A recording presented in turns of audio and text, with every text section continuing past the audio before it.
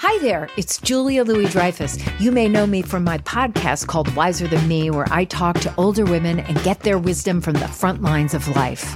I was amazed by how many people told me our show made them look forward to getting older, which is why I'm here to talk about Season 2 of the show.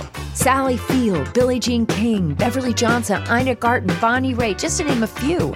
All hail old women. Wiser Than Me Season 2 is out now from Lemonada Media.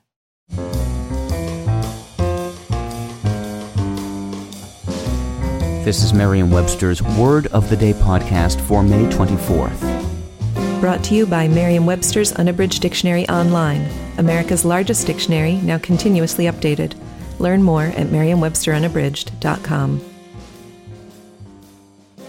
Today's word is erudite, also pronounced erudite, and spelled E-R-U-D-I-T-E. Erudite is an adjective that means having or showing knowledge that is gained by studying, possessing or displaying extensive knowledge acquired chiefly from books. Here's the word used in a sentence. The university hosted an informative lecture given by an erudite scholar of Cold War history. The word erudite derives via the Middle English word erudite from the Latin eruditus, the past participle of the verb erudire, meaning to instruct. A closer look at that verb shows that it's formed by combining the prefix e, meaning missing or absent, with the adjective rudis, which means rude or ignorant, and is also the source of our word rude.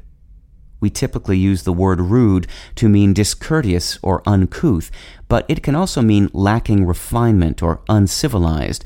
Someone who is erudite, therefore, has been transformed from a roughened or uninformed state to a polished and knowledgeable one through a devotion to learning. With your word of the day, I'm Peter Sokolowski. Visit the new Merriam-Webster Unabridged, America's most comprehensive online dictionary and the best source of current information about the English language. Get started today at merriam-websterunabridged.com.